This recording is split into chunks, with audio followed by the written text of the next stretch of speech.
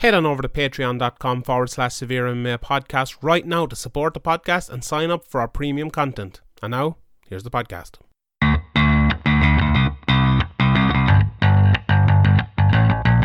Graham McDonald is an idiot. Sean Sheehan of SevereMMA.com. He even has the audacity to call himself the quote-unquote pod god. This is Severe MMA. Severe MMA. Severe MMA. Severe MMA. The Severe MMA podcast is finally here.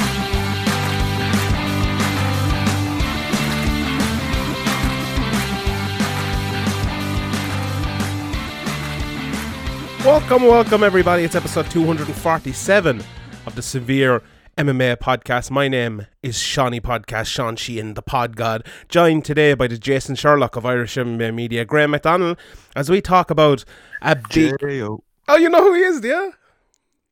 Yeah, I know who he is. Yeah, he played against Liverpool in a pre-season friendly for Shamrock Rovers, I believe it was. Oh, really? Is that true? I don't know that.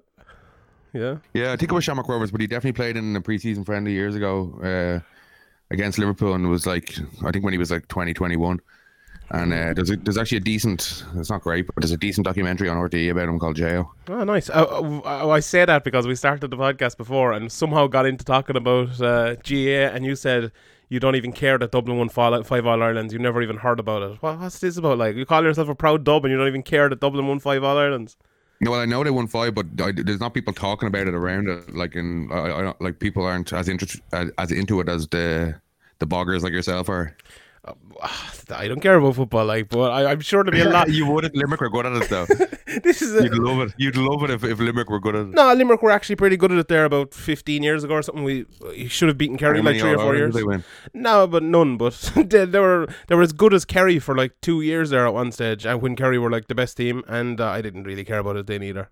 So it's, although I'd like to see Limerick doing well. No, I've nothing against them, but like I'm sure a lot of people would be tuned in here probably thinking I'd be giving out about Dublin, but it's a sad turn of events that you're actually giving out about Dublin. So I'm not giving out about Dublin. I'm just saying that they're by far the best, and it's kind of just nobody really talks about it anymore because it's just it's not a, you know, it's when you, I suppose it's a part of it is probably when you're so dominant, it kind of becomes the norm and it's not as exciting.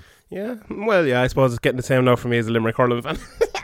So, although no, we're not as bad, but yeah. But you know, when you won that, when you were there when Limerick won the hurling, weren't you? Yeah, it was. Like if you won it 5 years in a row, the fifth time it probably wouldn't be the same, like chemicals released in your brain and the same. Like, I think it wouldn't be as good as that one, but it'd still be pretty good. Like, I know you're not a big fan of the Dublin football. Like, say if Liverpool won 5 in a row, you'd love it every time. Like, I'm that way for Limerick hurling. Like, when I was in fucking nappies, I was going to Limerick hurling matches. Like, I absolutely love Limerick hurling. But yeah, it's an interest. I suppose there's so many people in Dublin as well like that. It's, you know, even if 20% of the people love football, that's a big percentage, and you might still never hear about it even if you're on the other 80%. But yeah, it's interesting. Look, if people haven't seen hurling, you should check it out. It's a bunch of crazy boggers and Irish people with sticks and a tiny ball. Dublin aren't bad at hurling now. They're okay.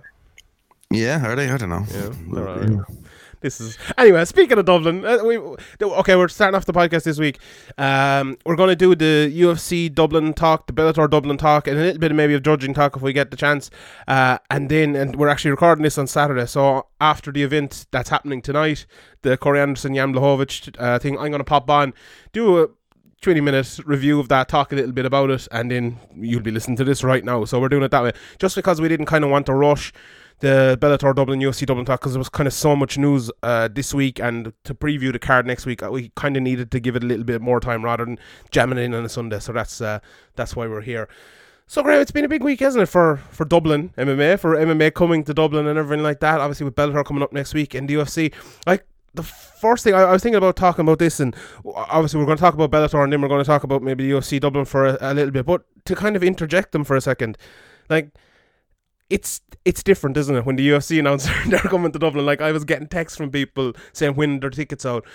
You know, people were chirping in, getting DMs on Instagram from people I never heard of before, saying, "Oh, what's the crack shot? How am I going to get tickets? Is McGregor going to be in the main event?" That doesn't really happen at Bellator. You get the odd one for Bellator, definitely, but have you noticed that a little bit since the UFC Dublin? Obviously, the August 15th. If you're living under a rock, August 15th, the UFC are coming back to Dublin. Have you heard a little? Has it been a little bit different for you? Yeah, well, those as they always say, those three letters are kind of what the Fertitas bought, and they definitely have a lot of meaning to people. And people would just buy a UFC event ticket without knowing who's on the card, but probably wouldn't do that with any other organization. So it's definitely an extra excitement, and people kind of looking to get tickets, or can you get me tickets, or how do I get tickets, or do you know the code or whatever? Like, there'll be a lot of that coming up. With Bellator, you don't really get that. Obviously, it sells out and all, so they don't really need that. But I think these UFC cards have proven in the past, when they sell out in like 3 minutes, 6 minutes, all that stuff, that is just a huge draw towards those three letters, UFC. Yeah, and I think the thing about Bellator, I don't think any Bellator show has actually sold out yet, but they've all been to like, you know, maybe 500 of the top, not all of them, but the recent ones anyway, have been to maybe within 500 of sold out. So, you know, as good as sold out. But the difference between that and the UFC is, if you went up to the box office on the night of a Bellator, you could buy a ticket and go. If you went to look for UFC tickets 15 minutes after they come out, you're probably not going to get one. You know, I think that's the kind of difference there. It's taken nothing away from Bellator. They have done an unbelievable job, and you know, we're obviously going to have a chat about that. But the UFC is different, even if the card is not as good as a Bellator card, which, you know, the recent Bellator cards have been pretty good. We'll talk about the one coming up, obviously. You know, we had MVP, we had Benson Henderson, we had Miles Jury. You know, if the UFC brings something as good as that, you know, with James Gallon, with Peter Queally, and with all the rest of them as well on the card, if the UFC brings something as good as that, it'll be great. But it's interesting now. I wonder, is this, you know, we did a kind of a breaking news podcast over on Patreon, but is this maybe the start of a little bit of a war locally? Do you think that, like, when I heard this news, I was like, so it's coming out the week before Bellator? You know, the day before, I got the email from Bellator talking about, you know, the schedule for fight week and all, and the media day and the weigh-ins and everything. I was like, right, getting set now for Bellator. I think most people like covering the sport, and maybe people going even like, we're a week out, right, we're getting set, where are we going to say, how are we going to get there and everything like that. And then boom, the news comes from the UFC, and everyone's tweeting about it all over the world. They're going back there. Is McGregor going? All this talk comes from them. Do you think that was like a shot from the UFC saying, right, Bellator, you think you're running the place, but we're still here too? Yeah, well, I definitely think they at least said, they at least thought, oh well, if we're going to do this Dublin card, we might as well announce it in the fight week of Bellator, just to take a bit of shine off them. I don't know if they've declared war or anything like that, and they're like, oh, we need to take back this UK market or anything like that. But there's an EMEA like division, kind of one that deals with the UK and Europe and Asia. So maybe those guys are thinking, you know, we don't want to get fired here. We need to turn this Bellator thing, or this Bellator creeping up on us thing around. So I don't know if it would be like a Dana White, Ari Emanuel thing, but I'd say maybe it might be a EMEA office thing. Yeah, it's interesting as well, because there is a period, and you know, I've written about it for Sherdog, we talked about it here before as well, that it was slipping away a little bit, and I don't think, you know, at one stage it was their most important market, you know, when they were bringing Rampage over and fighting in England, and they were putting on huge London cards and everything like that. But for a time there, it really wasn't. You know, they were coming to Ireland, they were putting on the Irish guys, but then they lost all the Irish guys, so they just didn't bother coming back to Ireland. And the cards over in the UK weren't blowaways. No, so there were some of them that still, you know, they had Bisping fighting for the title in Manchester and things, but most of them weren't absolute blowaways. And you know, it went from that really important market, from which, you know, maybe apart from Canada at the time, it came in with Brazil and you know, the UK and Brazil. It became their most important markets overseas, but I don't think it is anymore. You know, they're into China now, lots of places in Asia, Australia, New Zealand, absolutely huge market for them as well. So there was an adjustment there, definitely, but it feels like they're readjusting a little bit, because, you know, Dana White has often said, you know, he respects the way Vince McMahon has done stuff, and business-wise, I'm not talking about, you know, the in-ring or in-cage stuff. And, you know, what Vince McMahon has always done is decimate everyone everywhere, all around the world, in every area of America and everything like that. If you get a stronghold, buy them all up. Yeah, buy them up and take it away. And that's what the UFC have done as well. You know, they got rid of Strikeforce, Elite XC. They own Invicta. Basically own Invicta. They have it on Fight Pass and everything. You know, they bought WEC in the past. WEC, exactly. And they've never really, you know, apart from Japan with Pride, you own Pride as well, now. That was the only real place that got them anywhere. And this is maybe the first time since then that someone else has done that, with Bellator buying up well, not buying up, but signing up Gallagher, Fabian Edwards, not all the local talent, but a large percentage of the local talent here. You still have some good guys, you know, Irish guys like Ian Gary and Paul Hughes and all those guys coming through in Cage Warriors, and Joe McColgan as well. Rhys McKee. And Rhys McKee, yeah. But they have the vast majority of them. So it's interesting to see, are the UFC just coming back to Ireland because they're coming back to Ireland? You know, it's been, 5 years since they came back to Ireland, and they were due coming back. Or is this maybe the signalling with the big London card coming up, which is a pretty good card, you know, Tyron Woodley versus Leon Edwards, that's a pretty good fight there. It's interesting to see what the main event will be with this, and it's interesting to see if this will kind of signal a bit of a war. And Bellator probably coming back in September as well. I'm sure we'll ask Dave Green and all about that next week. But you know, for the last few years it's been February, September, so it's going to be August, September. You could have a UFC and a Bellator in Dublin in the space of 3 or 4 weeks. So that's going to be an interesting thing. I wouldn't be surprised if Bellator postponed that a little bit. Mm-hmm. Because people are going to be, you know, spending money on UFC tickets, which are more expensive than whatever Bellator, 30 or 50 quid. Mm-hmm. The UFC tickets, like, there'll be a few cheap tickets, but very few. They'll be gone on like Fight Club and all that, like a newsletter. So people will be shelling out that, going to the UFC. It's obviously it's not just a ticket you pay for. You go out, most people have a few drinks and night out afterwards and stuff like that. So the wallets might be a bit empty for to go again the next month. What about this? What if Bellator put on a show in July, brought out the tickets before the UFC, put on a bumper card? What do you think of that? Do you think that'd be the way of doing it? They were going to pull out war. Yeah, they could try that, but then if it might not work out, it might end up with a half full crowd. Yeah. It's interesting. Like, these next couple of months are very, very interesting. No, we talked about Bellator before. Will Bellator see this UFC move as a kind of shot at them and want to take a shot back, or will they just think, yeah, you know, it's hard to know what they're thinking. I'm looking forward to going up to that Bellator media day next Thursday and asking a few of these questions, because it's a very, very interesting time. But I instigating, yeah. Well, like Ariel and Nick Diaz, I watched the interview the other day. You might get slapped. You're always instigating fights, Ariel, and he was like, between the fighters, is it? Like, yeah, that's you know, that's our job. That's what we're here to do. But yeah, let's see how it goes. We'll talk more about Bellator in a second. But we're on the. I was planning to start with Bellator, but we're on the UFC now. We might as well stay with the UFC. Right, the big question. And I know we discussed this, if Patreon people have already heard it, like, but any chance McGregor's on the card? Like, for me, I think obviously there's a small chance, but I think a very small chance. And the main reason obviously being Conor McGregor is the UFC's biggest draw of all time ever. No debate about that at all. He's an absolutely huge draw now on pay-per-view online as well, and the first person ever to be that, to get over 1 million buys. If they brought that to Ireland, if they had that at 10 o'clock Irish time, 5 o'clock your ET, and even earlier in Los Angeles and the west coast of America, would it sell as many pay-per-views? The answer is probably not. So are they going to give up that money? It's not even a pay-per-view card. It's a fight night card. They could. I'm sure if Conor McGregor was on it, they could quickly change that. But yeah. I'd say like, you know, Conor would like to be on that card. Like, I'd be shocked if he didn't. With it not being a pay per view, with the time zones, all that stuff, they could try to do a oddly timed pay per view, but. You know, it would be a risky maneuver to do with obviously your biggest star, unless McGregor was willing to take like a huge pay cut to be on this card. But I honestly think the only way you could do a pay-per-view in Ireland is, you know, if you got somewhere in the middle of the night to put on an event, but I don't think that's possible. Or if you did it on St. Patrick's Day. I really think if you did it during the day on St. Patrick's Day and you had Conor McGregor fighting in Ireland, people are at home, they'd be drinking, they'd buy the pay-per-view. I think that's like, maybe there's another day, but I think that would be the best day.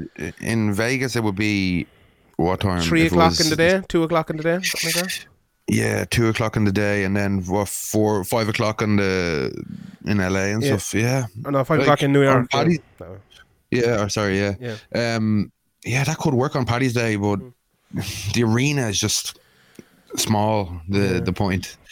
You could do it in 9,500. You could do it in Croke Park, but But it's been announced as no. Well, this is later on the year. I'm talking about further down the line. I don't think it's possible. To do it in a, like if it was on the right time, if you could do it in the Tree Arena. Weather in March as well there's so many issues. Like if you could do it in the Tree Arena in the middle of the night, I reckon they'd actually do it. The point. Yeah, I reckon they do it. Like if you're drawing fucking $1.5 million pay-per-view buys with Conor McGregor or whatever, you're not that bothered about the gate. I know they are bothered about the gate and all, but if McGregor pushed for it, if he wanted to do it, maybe he can push for the Tree Arena to have one in the middle of the night and do it then. But in Ireland, in the middle of the night, there's so many reasons behind it. But look, it's there's a lot of talk. We could talk about Conor McGregor being on the card. It'd be great if he was on the card. I'm sure he'd love to be on the card.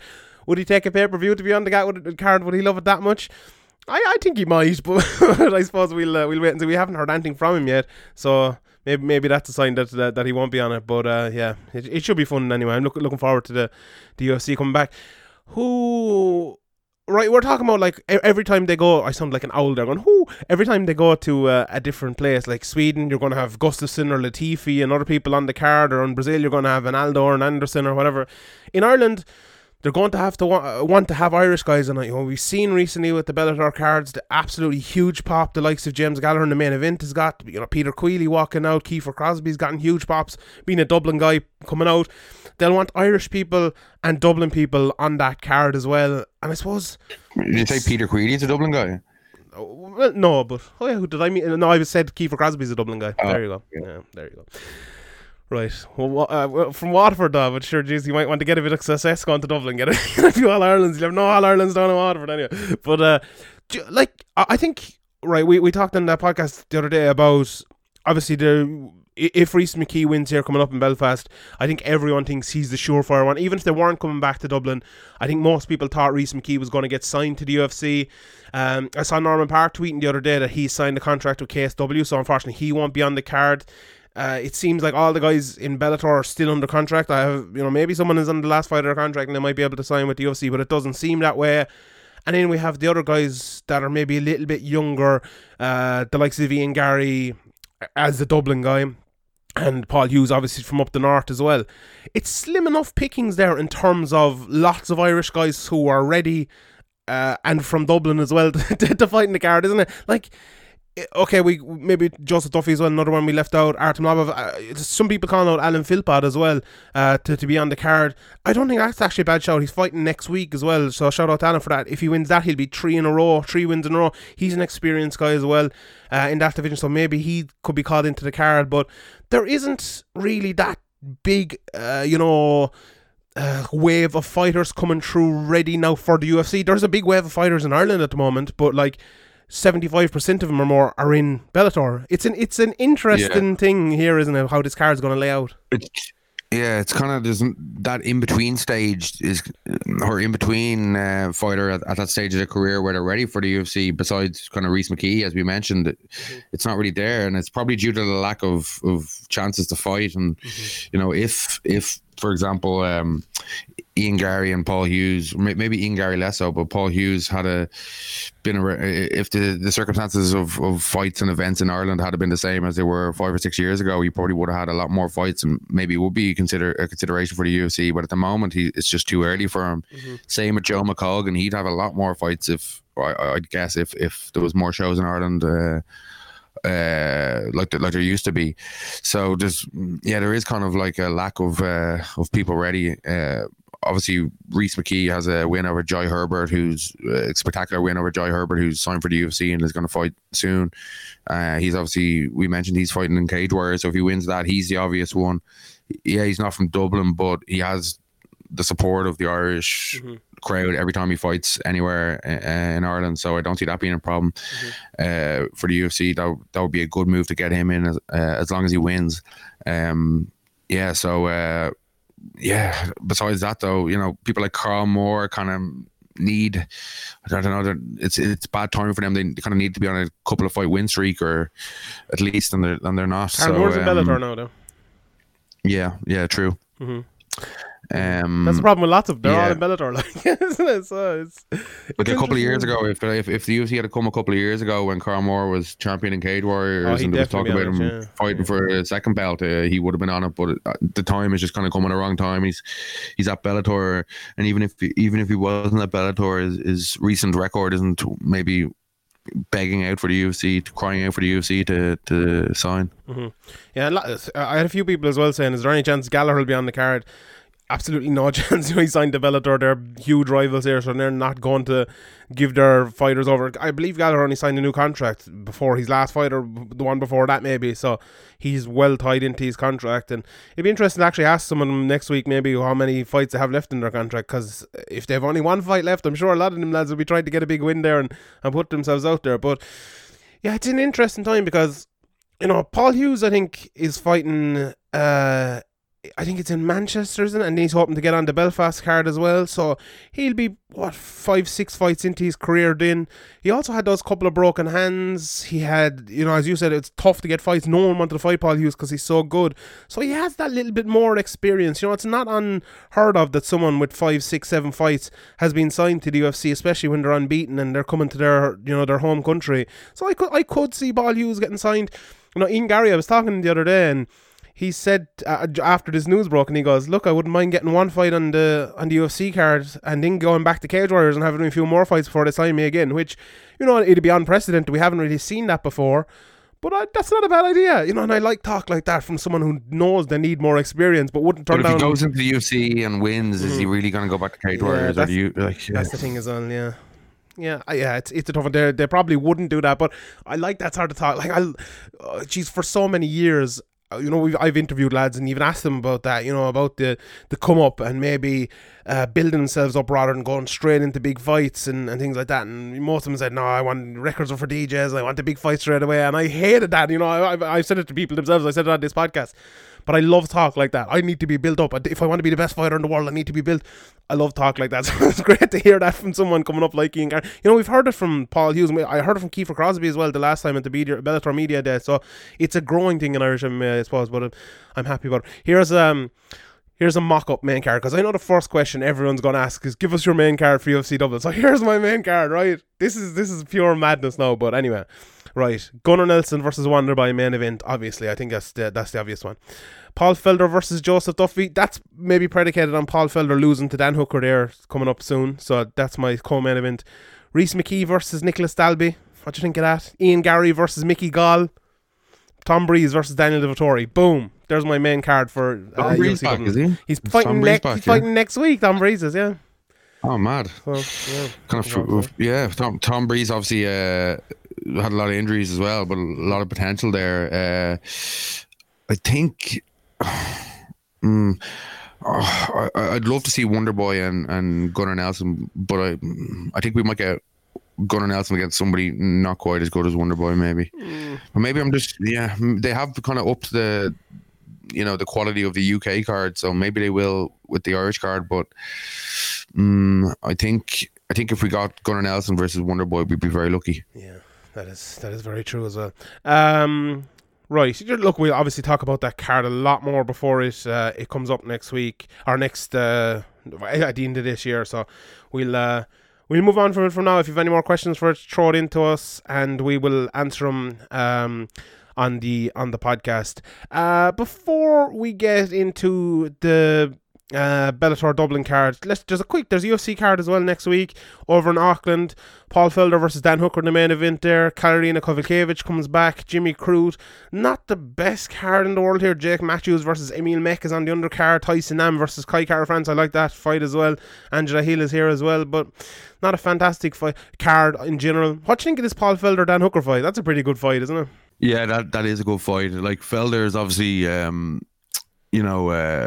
kind of inconsistent, but he does have some dangerous weapons, and Dan Hooker kind of took a big step up, and he held his own, like, but maybe he needs a bit more time, but he definitely has shown a lot of improvements. I think he's improving quicker than Felder. I think he should have enough here, Hooker, to win this. Felder though, you know, like, if it does turn into a scrap, like, he is good, like, and he is in a lot of close rounds, and I could see this going to a decision, and so I'd go with Hooker in this one, but I could see this being a close decision. Yeah, I'm very interested to see. Like, I think if it does go a decision with the judging scoring system, I think Paul Felder might win it, because Felder hits pretty hard, but I think Hooker hits hard as well, but I think he's more of an accumulation type of guy, which over 5 rounds, if he can keep going and he has the cardio keep going, might pay off for him. Might even go to the judges, because he might finish it in round 4 or 5. But I just think this is a funny shit fight, to be honest. 2 strikers who have no problem throwing bombs, who have no problem letting their hands go. I think it's going to be really good. I think it's destined to be a good fight, to be honest. I find it hard. The only way it couldn't be like a really epic fight, I think, is if it finishes early. So yeah, I'm really looking forward to that. And it's good to see them going back over to New Zealand. There's always a partisan crowd. New Zealand's a little bit like Ireland. I think we're absolutely sports mad there. Love our local sports and our local fighters and everything like that. So Dan Hooker fighting there is obviously going to get an absolutely huge pop. So I'm looking forward to and that. even like people like Jake Matthews, the Australians, the fighting on those cards seem to get a lot of support as well, and people seem to travel over. Yeah, 100%. And there's apart from the Bellator card in Dublin next week, there's another one as well. Ed Root versus Yaroslav Amosov in the main event. Brandon Gertz, Mild Jury. That's a pretty good fight there.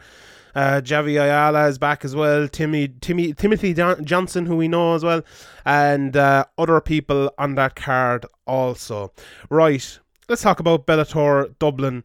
And it's kind of maybe flying a little bit under the radar because of the Bellator or the UFC Dublin news, but look, the big chat coming into this, especially this week, has been about I think a lot of people talking about the Paul Redmond Georgie Carcanyon fight not being on the main card. And I think Paul Redmond tweeted the other day, I don't give a shit, I'm fighting, all of you are just talking nonsense kind of a job. And usually I'd agree with Paul Redmond on that. I think for the last few fights, and even for this fight, when the James Gallagher and Peter Queally fights were announced, and this was on the undercard, like, it's nothing to do with Paul Redmond or anything. It's just my kind. I don't really care, to be honest. But the fact that those 2 fights got cancelled, right? You need, I think, to have one big quality fight there with meaning on it towards the top. Now, every fight is meaning for the fighters fighting on it, but meaning as in you're pushing on maybe to fight to a world level. Leah McCourt obviously is very new in her career, and they're obviously wanting to push her. We saw that at the last media day. I asked her about it, and I'm fucking delighted they're doing it, because they should be doing it for her, James Gallagher, Paul Redmond, everyone in this card, Kiefer Crosby, the whole lot. And I'm glad they're doing it for her. I understand why they're putting her in the main event, but like, there's a couple of other cards. I understand why they're putting the Geordie Shore chat. Aaron Chalmers up towards there as well. The Charlie Ward fight, though, I know maybe they're hoping Conor McGregor turns up, but is that enough of a reason? I don't know. I really think either the Paul Redmond Georgie Carcanyon fight or the Ricky Bandejas Franz Mlamba fight should be in that spot, just for the card itself, for the people there, and for the people watching at home. I think you need this big competitive good fight between the two. Like, I think the Franz Malambo Ricky Bandejas fight nearly even makes more sense, just because you kind of have the pantomime villain who kind of the only guy to beat James Gallagher, and I'm sure James will be there. I guess James will be there at the event. So that would kind of build the crowd up, and on the main card you want as much excitement and crowd interaction and all as possible. Like maybe with the Liam McCourt thing, they think, we can get on like BBC, Northern Ireland, we can get on RTE, we can kind of push the first female headline in the card thing and get media attention that way. So I can kind of understand that, but as you said, it's a strange decision with the Redmond fight and the France fight. Yeah, especially like as well, Charlie Ward, we all know Charlie doesn't like doing media. He's not going to be going out there doing interviews. I don't think he's even at the media day, which they announced the lineup for the other day. And you're putting, literally the only reason they're putting him there is they hope Conor McGregor shows up. If McGregor's showing up, he'll show up anyway, I think. So it's very odd. Like, you need a card to build, and you have to, obviously was going to do that with James Gallagher in the main event, with Peter Queally in the other main event. And like, the fact you have 2 main events here, and one of them is Bryn Primus versus Chris Bungard, which is a good fight. Look, I'm not taking anything away from it, but this is an Irish crowd, and unless it's like Vincent Henderson the last time, got a great pop when he was coming out, didn't turn out to be a great fight, but because people knew him, he's a known draw, he's going to get a pop like that, so that's a good fight to put in that spot. we know these two lads, but did a vast majority of people turning up there know Brent Primus? He fought like 7 times in 7 years there at one stage. I know he was a champion and everything, but it's a Bellator champion in a time where you couldn't fucking watch Bellator because it wasn't on TV. Like, I just think this card is just, it's a mess the way it's laid out. I think just an absolute and utter mess. It's there is good fights on it, but I think you could accentuate the card and accentuate the fights by lining them up differently. As I said, I usually don't care. Said all this though. The Bellator are known to just change their cards up at the last second, and nobody seems to know what the fight order is. Yeah. So this fight order they sent out in the press release or the email might not be anything like the actual fight bout order. So like many a time I'm like, oh, here comes the whoever fight, France fight or whatever, and no. Yeah. No, it's not. Another 2 hours. Remember that time they sent out the card? It was like Kiefer Crosby is third up. We all tuned in, and Kiefer Crosby had fought like a half an hour ago. I was like, what the fuck? We all missed the fight. Like, but anyway, right. Let's get into a couple of these fights. I watched. Let's talk about the main event first. Obviously, you know, it's for all the reasons you mentioned there. Leah McCourt. It's great to see her in the main event. She obviously the first female in Bellator main event here in Europe. Did Aisling Daly? I think Aisling Daly headlined that card down in Cork years ago that Duffy and McGregor fought in, didn't she? Or I might be gone mad. I must look that up. I didn't get a chance to look it up, but I'm not sure. Anyway, you know, this is an absolutely fantastic placement for Leah McCourt, and you know she's done.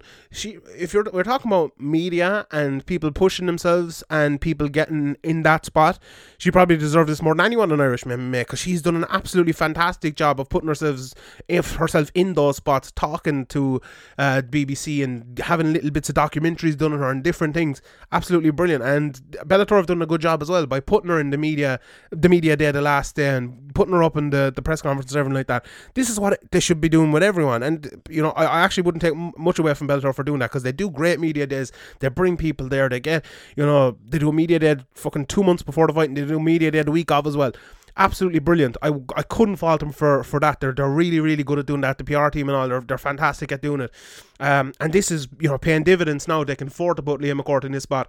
She's fighting Judith Reyes. I watched a few Judith, or whatever I could find of her anyway on YouTube and different places.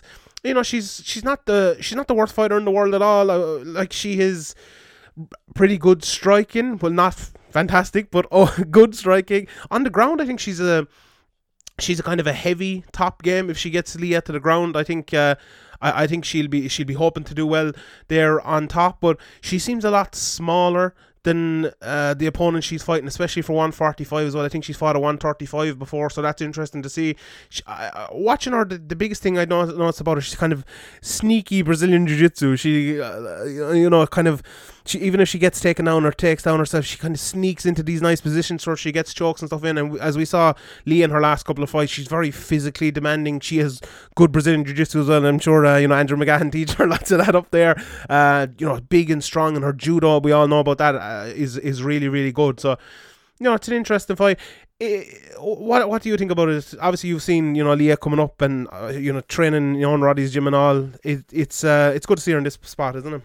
Yeah, it is. I think it could end up being a lot of pressure as well, though. She's early in her career, like, and 4 fights in, this is her 5th fight. It's going to be probably a near sold out, if not sold out crowd. Mm-hmm. Hopefully the atmosphere will be big. It's going to be a big test for her. It's kind of less pressure on her opponent, Ruiz, because she's kind of, you know, the underdog and she's coming into hostile territory and all that. So Leah McCourt, obviously her judo is her base, and if she can work her judo, I think she'll be able to win this. But if she can't, we've seen in her loss that if she can't work her judo against another, when she fought the other judo girl that she lost to, then it turned bad. I know this is all very early in her career, and that was even more early in her career. So there's probably more holes in both of their games than there's still holes in their games, but not as many as obviously before. But it's hard to predict in this because it's early in both of their careers, and we don't really know too much about Ruiz. It's a tough fight to call. You'd think that Bellator would have picked an opponent that they think Leah can beat. Mm-hmm. So as you said, she's a bit undersized compared to Leah, who's big, who's a big girl for the weight. So I think Leah McCourt will probably win this, but it's hard to call when you don't really know much about Ruiz, and there's a lot of questions about Leah McCourt's game still. Yeah. It's always tough with someone that early in their career, but I think I'd probably just favour Leah as well. The other main event then, Chris Bungard, Ben Primus. I suppose, looking at Bungard's record there, he's been around for a long time. I suppose the one kind of big name he fought years ago was Colin Fletcher, and he ended up losing to him. And then he came in against Terry Brazier a few years ago in that Bellator Newcastle card. And I suppose he was a big underdog in that, and he ended up winning in the first round via choke. I lost to Charlie Leary after that, and he's bounced back with a win. But this is a big step up for him against Bryn Primus, obviously an ex-Bellator champion who's, I know he hasn't fought that much and everything over the years, but he's a good solid fighter, and this is a tough test, isn't it, for Chris Bungard? Yeah, well, like he's been injured and hasn't really fought that much, Bryn Primus, but he's probably most remembered for being involved in the Michael Chandler stool incident when he won the title. So it's just not that exciting. It's not a bad fight, but it's not going to excite the Irish crowd. It's a strange co-main event choice. Yeah, the other fight in the main card then, apart from the I suppose Charlie Ward is fighting Kyle Kluntz, I believe is his name as well. Let me just look at it here. He's a guy with good jiu-jitsu, good wrestling as well, which, watching a couple of Charlie Ward's fights last night, maybe he has a little bit of an issue with. We know Charlie, a big striker, knockout artist. What you think? Like Charlie, obviously he's been around SPG and around the gym for a long time there, and he's getting his big shot with Bellator now, and he's doing pretty well in it, isn't he, Charlie? He's doing well over the last while since he came out of the UFC and went to Bellator.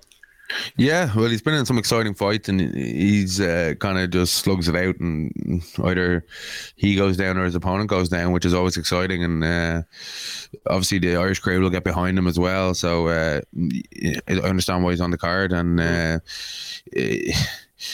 Charlie, if it's at 185, I think the last fight was at 185 and he looked pretty out of shape. I think it's better for him that he has to kind of make 170, so he has to kind of stay in shape. But this is at 185, I believe, isn't it? Yeah. I was watching one of his fights last night at 185, the one against the opponent Will Flory's fighting this weekend. Let me just check his name here now a second. Justin Moore. And John McCarthy was on the call, and he was saying Charlie absolutely killed himself to get down to 170, and he didn't suit it all. It didn't suit him at all. He didn't really like it, so I don't know, maybe there's an in-between. Maybe Charlie's one of these in-betweeners who's kind of caught between two weight classes, and maybe neither of them suit him as much as the other. But yeah, it's interesting to see how he gets on in that spot anyway. As I said, the other one in the main card in is Aaron Chalmers against Austin Klim. Watching a bit of Austin Klim, he's 3-1 in his career.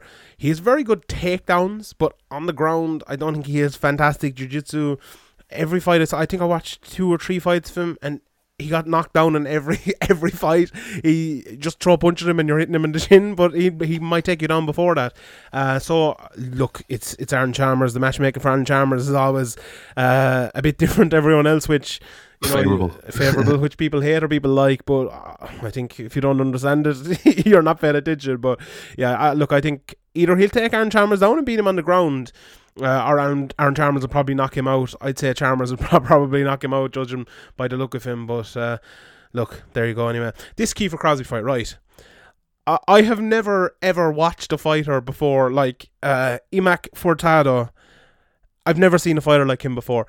I took 3 of his fights, right? And all he does is attack the body. That's he comes out. What? Please, someone just look him up if you're listening to this. Look up any of his fights on YouTube, and all he does, he kicks to the body, punches to the body. Maybe every 15 shots he'll throw a headshot. I have never ever seen anything like. He's good as well. He's not actually bad. Have you not played against somebody who does that in the UFC game? That's what he's like. That's what he's like. That's how we learned his trade. I don't think I'm looking forward to any card this or any fight in this card as much as this one now, just to see what the crack is with this lad. He's a mad lad altogether. This was a shout for the co-main event as well, I think, or even the main event where Kiefer Crosby's able to sell a fight, and he's kind of undefeated in most people's minds. Obviously, the guy had to be taken away in a neck brace. I hope he's recovered from that. Okay, yeah. Hashtag pray for whatever that lad's name is. Yeah. So. Yeah, pray for that guy with the neck brace. So that would have been a shout as well because, like as you said, this guy's got an interesting style. They both got good records. Kiefer is an up and comer. He's taking his time. He's not rushing. Like back in the amateur days, people kind of nearly writing off Kiefer Crosby, but it just shows like that's what amateur is for, is to make these mistakes and improve. And you can have some big amateur fights, like for example the Io Daly fight was a huge, big hype fight, and you feel that kind of pressure or that kind of big stage and quality opponent before it goes in your record, and that definitely stands to you. So Kiefer Crosby's a lot more experienced than even his record would show, and he's I think he's this guy's a bit of a crazy style, so it's hard to predict what he's going to do, but I expect Kiefer Crosby to win here, and with a win here he'd be looking for a major step up, I think, in competition towards looking for a belt, looking for a title shot. Yeah, the last meeting I was talking to him at, there was talks of James Gallagher going and fighting in America. And, I asked a few of the people there, would you like to be the next main event when James moves on to America? And Kiefer was like, yeah, straight away, I have to be the main event. I have a huge Dublin support. Dublin people draw on Dublin. Dublin people love Dublin people. And I think everyone knows that. Every time Kiefer comes out, he gets an absolutely huge pop. Even in his last fight against the guy who came in on short notice, who no one really knew, the crowd were mad up for Kiefer, and he definitely draws them. I think he brings lots of fans. I'd say he's probably a good ticket seller as well as Kiefer. So yeah, he was definitely as a shout for main event here, and I think maybe the next time he could be a main event. So it's interesting to see how it goes. But that's no gimme fight at all. I think it's an interesting fight. Looking forward to seeing it. Right, the Paul Redmond Georgie Carcanian fight. I think this is up there with the Franz Malambo Ricky Bandejas fight as the two standout fights in this card in terms of quality. We know Georgie Carcanian been around for absolutely years. What's his record? 28-10-1. Lots of fights there. Paul Redmond 15-7, being in Cage Warriors, being in the UFC, being in KSW, being everywhere. A really high quality fighter as well. I think it's a very, very difficult fight for Paul Redmond. I'm not going to lie. I think Georgie Carcanian is good on the feet. He's good on the ground. He's good everywhere. Paul Redmond is as well, though. I think he's been kind of waiting for a time to show it. His last year has been kind of ravaged with injuries. He had that bad broken nose, and he was coming back for a fight, then got injured again, and he's coming back in a a tough fight against Georgie Carcanian. But with all these lads getting signed to Bellator, these Irish lads, especially Norman was kind of talking about getting signed at first, and Peter Queally and Paul Redmond. These are the sort of fights we wanted them to fight in. We wanted the likes of Queally versus Primus, which was supposed to be on this card, and Paul Redmond against Georgie Carcanian. So it's good we're getting this, even though it's down in the card, and even though I'd probably be better off and more hyped if it was higher up, because Paul Redmond's a Dublin guy as well, and Dublin people love Dublin people, and I'm sure he'd get a big pop. But regardless of that, very good fight, isn't it, this one? Yeah, it is, and Carcanian's a very good fighter. But like, if Paul Redmond can implement his game, it's a very awkward style, a very tough style to deal with. It's a grinding style, and I do think Carcanian is going to cause a lot of problems for Redmond on the feet, and he could on the ground. But if Redmond can, he's not afraid of implementing a game plan to a T, and not really worrying about what the crowd think or what the fan enjoyment level is. He knows how to get a job done, and he does have some tricky submissions himself as well. Obviously, he's shown leg locks and heel hooks and stuff in the past, so you've always got to be wary of them. But I do think it's a very difficult matchup. But I see this being close rounds. But I see this being a difficult fight for Redmond. He probably lose this one, to be honest. Yeah. Paul Redmond and Joe McColgan. This is a very experienced guy with a lot of tools, and like I wouldn't be surprised like if Redmond could grind him out, but I think he'd have to be nearly perfect close to perfect anyway to win here. I've always thought of Paul Redmond and Joe McColgan as well as two guys who I just at some stage I expect them to kick on and like just have a very good win like over a top name, or just kick on to get to like a place where their career just changes from that point. You know what I mean? Like Paul Redmond's, I remember watching like a jiu-jitsu match he did a while back, and it's looking at his wrestling, I was like, fuck it, he should use that wrestling a little bit more. And I know he does use it, but like his submission game, we all know about his submission game. His jiu-jitsu is absolutely fantastic.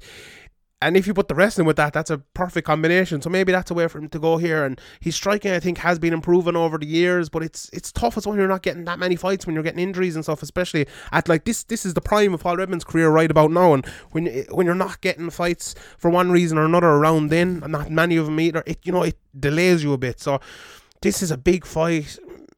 A win here changes Paul Redmond's career, and some people will rise to that or some people will fall with that, but I have a feeling Paul Redmond will rise. So I'm not saying I'd probably pick Georgie Carcanian to win the fight as well, but I feel Paul Redmond will come out here and be fucking bang up for this. I feel like it'll be a very, very good fight, but let's see how it goes. There's some big fights as well. Philip Peter against Daniel Crawford. Carl Moore is fighting here against as well, against the guy whose name I definitely can't pronounce. Lewis Long, Oliver Inkamp. That's up there with the high quality fights in this card as well. A very, very good fight there.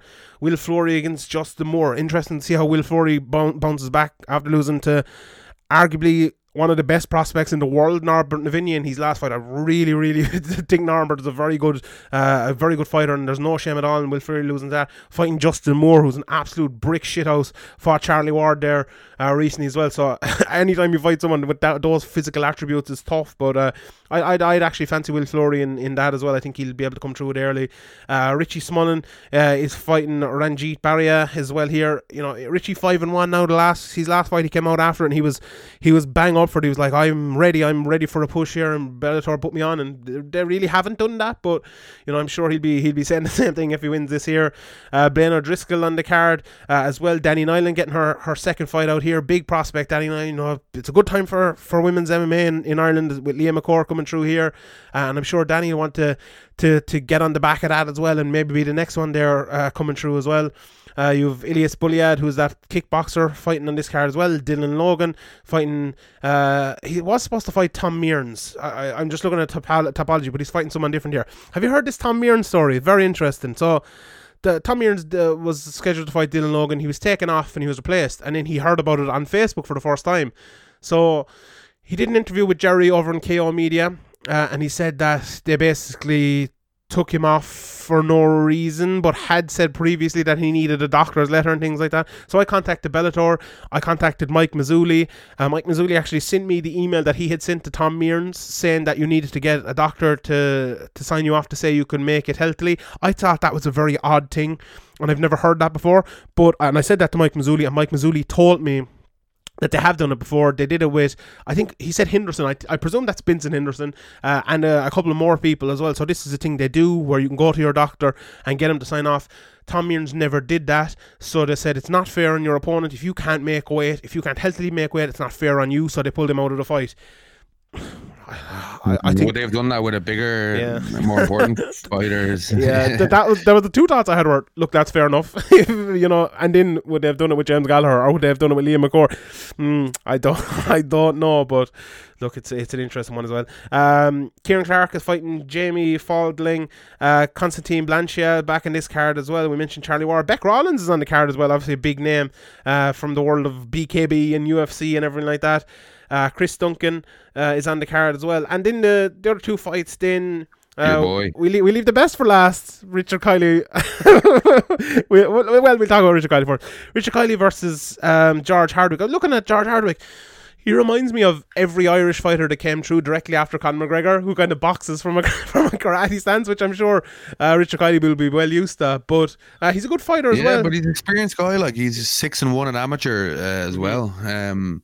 And then he's obviously 4-1 in pro, and his only loss came against an undefeated fighter in Cage Warriors in his last fight. So obviously Richard Kiley doesn't really take easy fights. He just fair play, fights whoever, and fair play to him. And he's definitely a very dangerous guy on the feet. And I'd say this guy will be looking to not having seen this guy much or at all.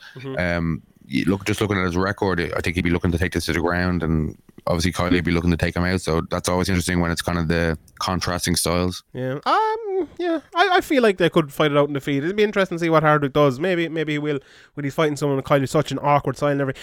I'm looking forward to talking to Kiley during the week to see his fitness levels, because he, it's kind of maybe not well publicised, but he had an injury coming into that MVP fight, and it was a pretty bad injury, but having talking to him since that, He was definitely on the road to recovery. I think everyone, including himself, maybe thought this card would come a little bit too soon, but he's coming in taking this fight in short notice, and I think it's 180 pound catch weight if I'm not wrong. It says 170 on Tapology here, but I believe it's more than that. So it's interesting to see how healthy Richard Kiley is right now. But looking forward to seeing that anyway. You can say what you want about Richard. I have great time for Richard. I think he's a gas man, and he's an enjoyable fighter as well. But he fucking takes hard fights. He'll take fights on short notice.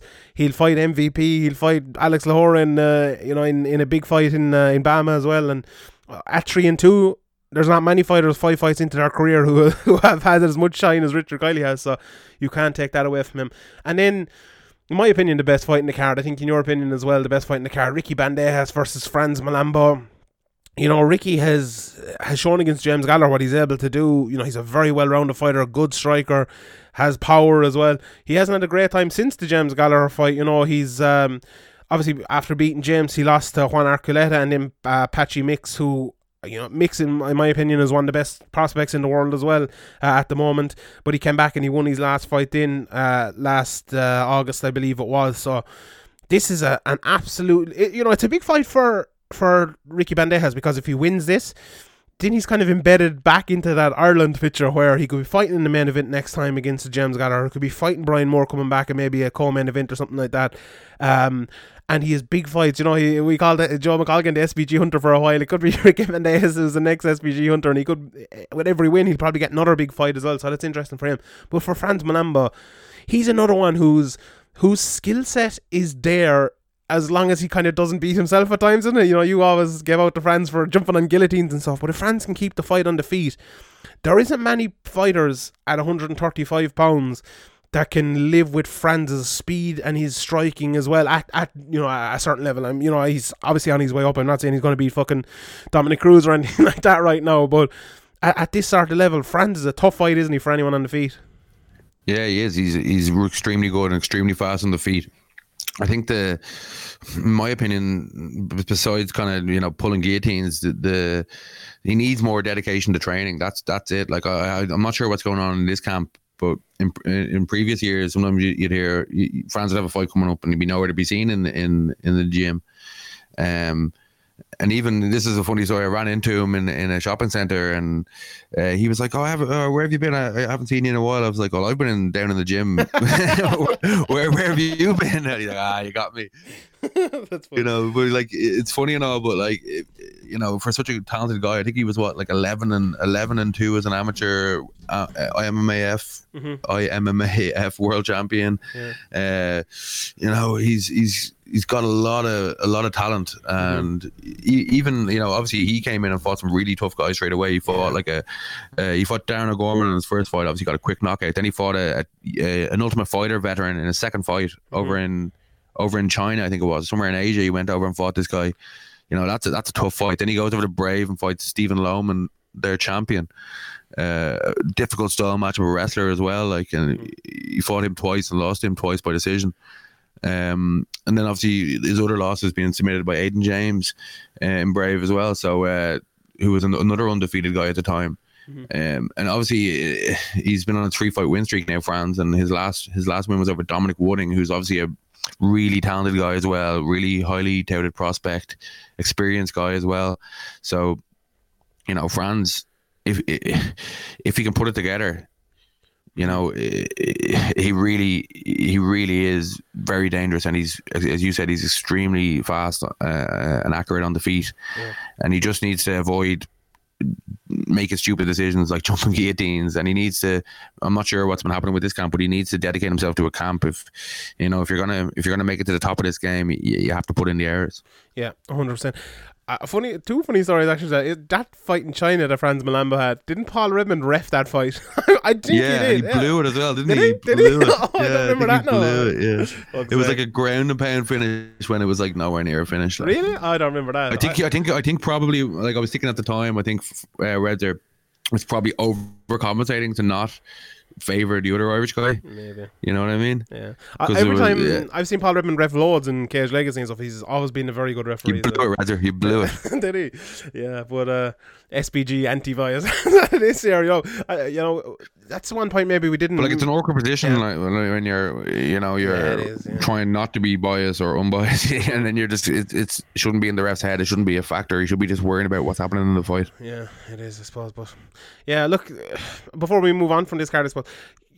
And also as well, my apparently a friend of mine like texted me a few weeks ago and he goes, "Do you know Franz Manamba?" And I was like, "Yeah, he's a MMA fighter. He's pretty good." Why? He's like, I work with him." Like he works in like a landscaping. Yeah, that's exactly that the word wouldn't come up. Yeah, so he actually works with him. And he's like, "Oh yeah, slag him the next time you see him or something." I was like, "Oh gee, that's small world." But yeah, that's a funny story. Yeah, but. Yeah, like he has wins over guys like Felipe Efron, who's 12-2 at the time. Fran's like, very good, knocked him out in the second round. Mm-hmm. This guy, when he's on and when he's taken seriously, he's a very dangerous fighter. Mm-hmm. Yeah, definitely. Right, I was going to say something about SBG and Paul Redmond in there, but I think we've talked about it enough, and I think I wonder how much of a reason that Paul Redmond is down the card is an SBG thing. Like it's. Because it makes so little sense. I know Paul Redmond doesn't really care that much, and it just feels wrong. I don't know why. Paul Redmond has never been a draw. No, like, you know what I mean? Yeah. He's like, if you put up an article about Paul Redmond, it's probably not going to do very much. If you put up an interview, it's probably not going to do very much. Yeah, but just the way it is. Yeah, but what difference does him being a draw actually make? Like the tickets are basically sold at this stage. It's people going to the fight are going to hear Dublin. People tuning in on TV. Do they think this up and coming guy is more interesting than Paul Redmond? Maybe that's what Bellator think they do. What up and coming guy? Like the two people in are Chalmers. Yeah, exactly. Aaron Chalmers and Charlie Ward. Yeah, but Kiefer's on the. Yeah, I can understand why Kiefer's in the co-main event, definitely. But like, why? I don't know. But why isn't Paul Redmond even on the? But it's the co-main event of the fucking. Oh, this is so weird. Of the Sky Sports portion thing. So, I've like when we have this 2-portion card of like Sky Sports and then Channel 5. I think it's even more important then to have a build to the very top for the people in the actual arena, because there's a feel of, you have a main event and then you have like the opening card of the main card and then you have a main event again 2 fights later. I think you need to stack that there with the best fights you have, especially when James Gallagher and Peter Queally are off the card, because it's a natural when Peter Queally comes out and he walks out to the Cranberries and it's absolutely huge, and then you have the couple of fights and then you have James Gallagher again, it's absolutely huge. The problem is now you'll have, I think, the Paul Redmond fight, which could be really good, the Ricky Bandejas fight, that'll be really good at the very start of the card, and then you'll have lots of fights that it will either be good or they'll be good and they'll have big reaction, or they'll be good and won't have that much reaction, where there's no kind of natural up and down in the middle of that card. I feel like it's just put together really badly, and it's a nightmare. I feel like if Paul Redmond was an SBG fighter and he was fighting Georgie Carcanyon, would he be in the co-main event? I think he probably would, which is the unfortunate part about it. But you can look at the Franz Manamba, Ricky Bandejas fight and say that as well, and they're not, so maybe it's just incompetence the whole way around, so who knows. But anyway, we've gone on. Maybe the whole fight card order will change and all of this will be erroneous. So hopefully it does. Right, before we go, I have to mention the whole judging thing, because this week has just been. I literally couldn't sleep. I thought you were going to mention the soccer team you've been supporting for the last 2 years being caught for cheating. No, we're not going to do that in this one, because I have another bit of a podcast to record after this, so we leave it. But so there was. I literally couldn't sleep for like 2 days because I was so mad at people. The way they were talking about judging. I think anyone who listens to this podcast knows that we've put in the time to talk about judging in an unbiased way with all the information. We've talked about every decision for years and whether it's good or bad, and maybe only for the last year or so based on the actual scoring criteria, and we've learned as we go. Everyone listening to this has probably learned as we go. I've spoken to Ben Cartledge on the podcast, off the podcast, and we have gone that way, and we have really I saw The Sound of Violence tweeting out about it, that there's only 2 podcasts who talk about judging in this way, us and John McCarthy, which I think that maybe tells a story in itself, in fairness, and I don't want to blow my own trumpet or anything, but that's the way we've done. And for me to see this bullshit being talked about judging and officiating over the last few days, it really hurt me. Like, it was like, I need to do something. I put out that video and it did, pretty well. Only a couple of thousand people have watched it or whatever. More people need to watch it. If you haven't watched it, and there's way more people listening to this podcast than have watched that video, so go over to the Severe MMA YouTube, the judging criteria explained. I guarantee you will enjoy the video. I haven't had one bad word about it. Everyone has said it was good. John Anik listened to it. John Gooden listened to it. Luke Thomas, Ariel, everyone has tweeted out and liked it. So I guarantee you will too. And I went from that position of like being mad about people talking shit about judging to actually being happy that this happened because so many people talked about it. Ariel had Mark Goddard on his show, a very tough spot for someone who's maybe not used to doing podcasts and things like that, and you get a 15-minute slot and you're trying to get all the information in. For someone who's maybe unexperienced at that, it's very tough. I think if Mark Goddard sat down with Ariel for 2 hours or an hour and had that conversation, it'd look a lot better. I think Andy Foster did a good job on that podcast as well. Luke Thomas had guys on, and a lot of people were talking about it, and I feel like the understanding for judging has maybe improved a little bit. There's so much bullshit being talking, like this open scoring thing. I think couldn't be a worse idea. Everyone's saying like, oh, the criteria is stupid, it doesn't work, so let's have open scoring. Open scoring does not change the criteria in one bit. You just tell us what the score is, like the end of the fight. You're just going to cause more problems. You're going to have judges quitting because they're going to feel like they're under attack in the middle of fights when the crowd jumps out of them and starts fucking attacking them. It's open scoring. Look, try it if you want, but it's going to be a disaster. I think anyone who's ever covered boxing and seen open scoring knows it. Anyone who's put real thought into it knows it. And that's that. The fights last week, we'll just quickly here, watch my video on our YouTube first, and then watch the third round of Ilir Latifi versus Derek Lewis. You won't do anything better for your understanding of MMA than do that, and see how Derek Lewis won that round. See what impactful striking means in that fight. I went back and watched the John Jones fight against Dominic Reyes again. Such a close fight. And I think a lot of people say, right, the judging we have at the moment is too subjective. But what can you do with a round like the third round? It has to be subjective. It has to be subjective. Like, was that punch harder than that punch? That's subjective, and that's what fighting is. Unless someone gets knocked out with it, then there's no subjectiveness about it. But if it goes to a decision, it's going to be subjective.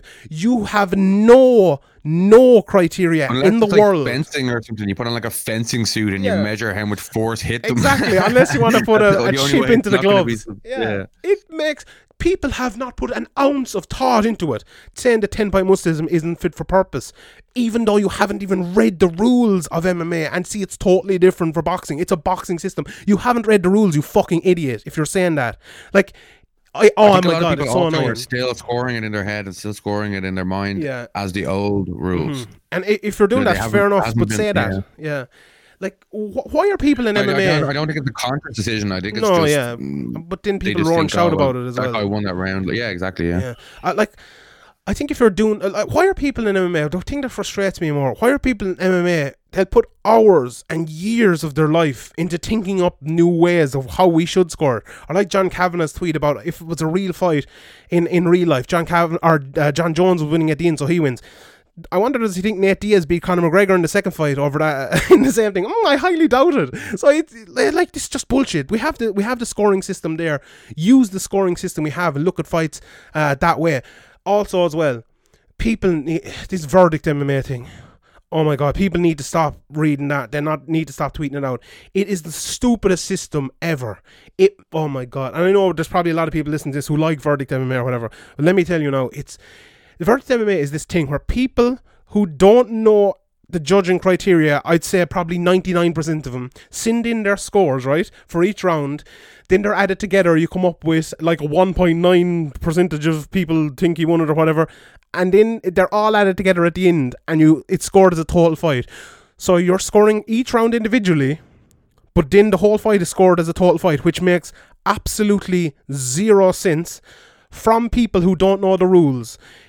People give out about judging, right? And then they say, right, these people who have read the rules, who understand the rules, are not as good as people off the street who don't have the rules, who score the fight in rounds, but actually the result is given over the full fight. It's the most stupid system ever. Can we please, right? if you want to make, if you want to talk about judging, if you want to talk about ways to improve it, know the way it is first. That's all I ask you. Go and watch that video. Go and listen. Go and read the rules. You'll take 45 minutes at most to do those two things, and then give us your suggestions. But until then, don't. Right. But before you do that, head over to iTunes and give us a 5-star rating and a review. Subscribe on Spotify, all that stuff. Even subscribe in multiple places. It helps us out, gets more people listening. All that SoundCloud stuff. as well. I think we're on like 750 people on SoundCloud, which is like a tiny percentage of the people who actually listen. So if you're on SoundCloud, if you use SoundCloud, please subscribe to us on SoundCloud, even if you're done somewhere else, because SoundCloud is our main thing. We put it up there on SoundCloud. We chart every week on SoundCloud. It's really good, even though most people aren't subscribed. Like, there's only like 10% of people or something who listen to this podcast actually subscribe to the podcast. So if we even got another 10% of them, it'd be absolutely huge for us. We'd be able to get maybe sponsors and things and earn a little bit more money out of it. And obviously you can help us out as well. Sign up patreon.com/Severe MMA podcast. And as well, subscribe to the Severe MMA YouTube. I know I'm asking a lot here, but Severe MMA YouTube is free. And I'm going to be at Media Day on Thursday.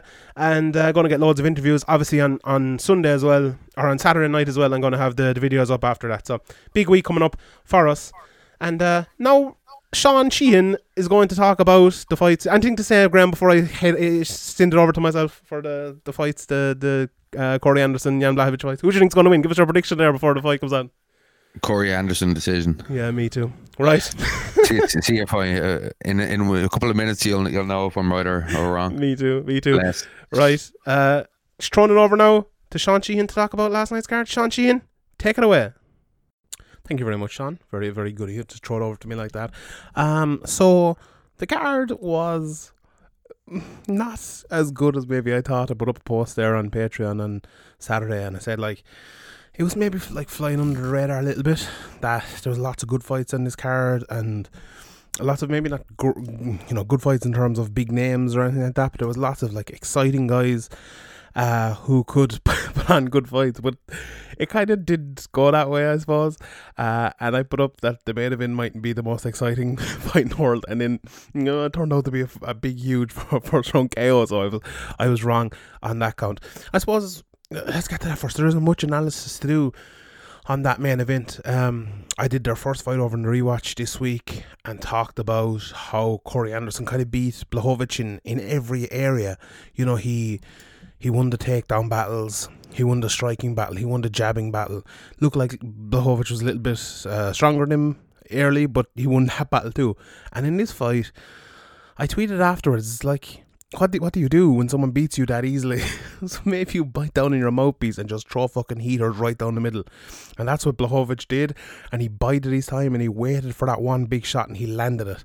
And that's a smart game plan, really, isn't it? When you're fighting someone who's basically better than you in every area. Now, I know Blachowicz has improved, and he was actually landing some nice jabs.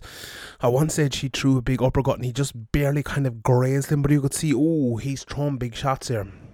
And when he threw that shot down the middle, like, if you watch it back again, Corey Anderson throws the leg kick. He just says, fuck this, I'm taking his leg kick and I'm coming straight down the middle and throwing this shot, and it landed dead on. He blue screened him immediately, went down and landed the coffin nail on the ground when, there was really no need for it, but you have to do it. You have to do what you have to do, I suppose.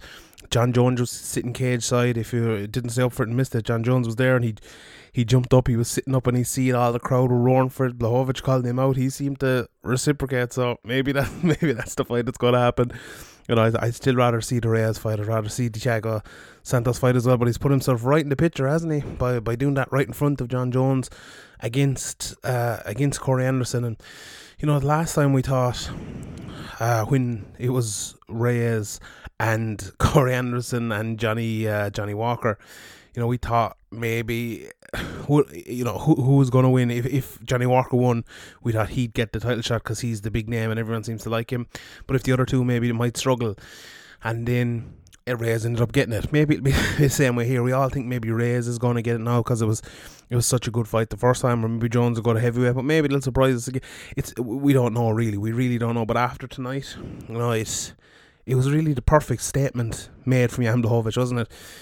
if you were to say, like, Blachowicz is probably, out of all the contenders, probably the least likely before tonight, but then he comes out and he knocks Corey Anderson out in one round after Corey Anderson had knocked out Johnny Walker. So, you know, what more can you do if you're Jan Blachowicz? Really, really good, and a great win for him.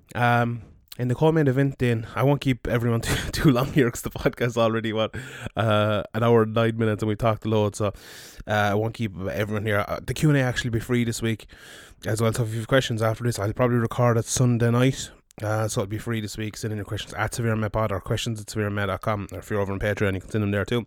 The main event, Diego Sanchez versus Miguel Pereira. It was a lot less mad, I suppose, than we had expected, but it was still good. It was still very fun. It was still very, very entertaining. The first thing that happened, Diego Sanchez came out and threw a rolling thunder, came straight at Miguel Pereira, tried to knee him in the face or the top of the head or whatever, and Miguel kind of dodged away from it. He was a lot more normal in this. He was still throwing a few Superman punches off the cage and Showtime punches and Showtime kicks and stuff. And he definitely won the first round, and then some nice uppercuts as well. In the second round, he absolutely dominated Diego, threw a big suplex at the end, but Diego was kind of just sprinting forward a lot, trying to land shots. Went for one takedown at one stage and didn't get it. And third in, it was purely just him sprinting forward. And with 2 minutes left on the clock, the fight got to the ground. Pereira's pushing him up against the cage, landing a few knees. Then Diego went to the ground. He was on the ground, and Pereira hit him with an illegal knee on the ground. Diego got a cut in his head, and he did something which was very non-Diego Sanchez. Like, he asked, "Can I have a way out? Can I have a DQ? Will I win?" And Jason Herzog basically told him, "Yeah," and he said, "Grand, I'll take that." So he took his DQ win. It probably would have been a draw if that hadn't happened. Pereira had won the first 2 rounds, and Diego would have won a 10-8 in the third, so it would have been a draw. But overall, you know, it's odd to see Diego Sanchez doing that, isn't it? But, you know, maybe if it leads to a rematch, I wouldn't mind seeing it. I wouldn't mind seeing it again. It was like, it didn't have the madness that we expected with Miguel Pereira throwing like loads of rolling thunders and suplex. Well, he did one suplex, but, you know, all his mad stuff. He did a bit of dancing. He did it before he came into the cage and things. But the madness kind of came afterwards with the illegal knee, and then Diego basically saying, I'll take the DQ, please, which is very on Diego Sanchez. Like, he's usually, you know, fight till I fucking die kind of job Diego is. So yeah, it's unusual to see it, I suppose, but look, you got to do what you got to do. And we talked about open scoring a little bit earlier on, and all the open scoring people who's rubbished the idea of lads looking for a way out in the third round when they know they can get a win. Well, no, this proves it that lads will do that. Like, Diego could have got on. I think he knows. I think, you know, the doctor kind of said, "Oh, it's a gunning teaser." Well, like, it wasn't. Anyone who's ever watched a fight knows that that sort of cut is, people go on with it all the time. But like, I think Diego's right, to be honest. I'm a big fan of Diego, a big fan of Miguel Pereira as well, but in that situation you probably should if you're being handed a win, take the fucking win. No, absolutely no problem with that. But yeah, it was just a weird fight. It ended kind of weirdly as well, but I wouldn't mind to see the rematch. I want to see Miguel Pereira fight again. Would have been a good way for Diego actually to retire, wouldn't it? In Albuquerque or in Rio Rancho or wherever it was, his home state or close to his hometown, on a win. But it was a bit of a weird win, so maybe not. But anyway. Right, then after that there really wasn't much. There was another DQ in the Brock Weaver Cazula Vargas fight. This was an illegal knee on the ground as well, and even more obvious, he was knocked spark out with an illegal knee. That's basically all you need to know. 4:02 of the first round. It was easy call for the ref. There was no instant replay, so he couldn't go back and look at it, but I think he saw it straight up, and when we saw the replay, usually these disqualifications or no contest, whatever they turn out to be, are always talked about and discussed, and like, oh, what's the right way to do it? But there was no discussion with this, so it was really good. Then Montana De La Rosa got a unanimous decision win over Mara Romero Bartelo. That was after her husband had been knocked out earlier in the night against Rulan Payev. Ray Barge, as Demetrius Johnson calls him, came in overweight for his fight and got a good win over Rogerio Bontorin. Land of an Atom, Nancy Mineras, not the exciting fight we were all hoping for, although It wasn't too bad. I think Lando Venata was maybe smarter in this fight and played around. I thought he won the first and the third anyway. I was kind of sleepy and stuff, so I'm not 100% correct, but I thought the second was the closest of the 3 rounds. But it's not one you go back and watch again. I don't think anyone was complaining. I think everyone thought Lando won anyway. Daniel Rodriguez, probably the standout fighter of the night, beat Tim Means. Came out and looked really good. Against Means, badly wobbled at the end of the second. Could have been a 10-7 in the third one, badly rocked at the end of the first, I believe, and it could have been a 10-7 in the second. It was going that way, and it was stopped with a minute and a half left. So good win for Daniel Rodriguez there against Tim Means, who's obviously been around for a long time. Ended up getting the submission at the end, I believe it was. Then John Dodson with a lovely KO over Nathaniel Wood. I had it 1-1 going into the third round. I thought Wood landed the harder shots in the first, Dodson the harder shots in the second. But Dodson came out, in 16 seconds of the third round. Big left hand right over the top. I believe it was left hand, right. A big hand, hook anyway, right over the top. Knocked Nathaniel Wood down. Wood kind of, you could see immediately he was, it was one of those ones where the lights get shut out.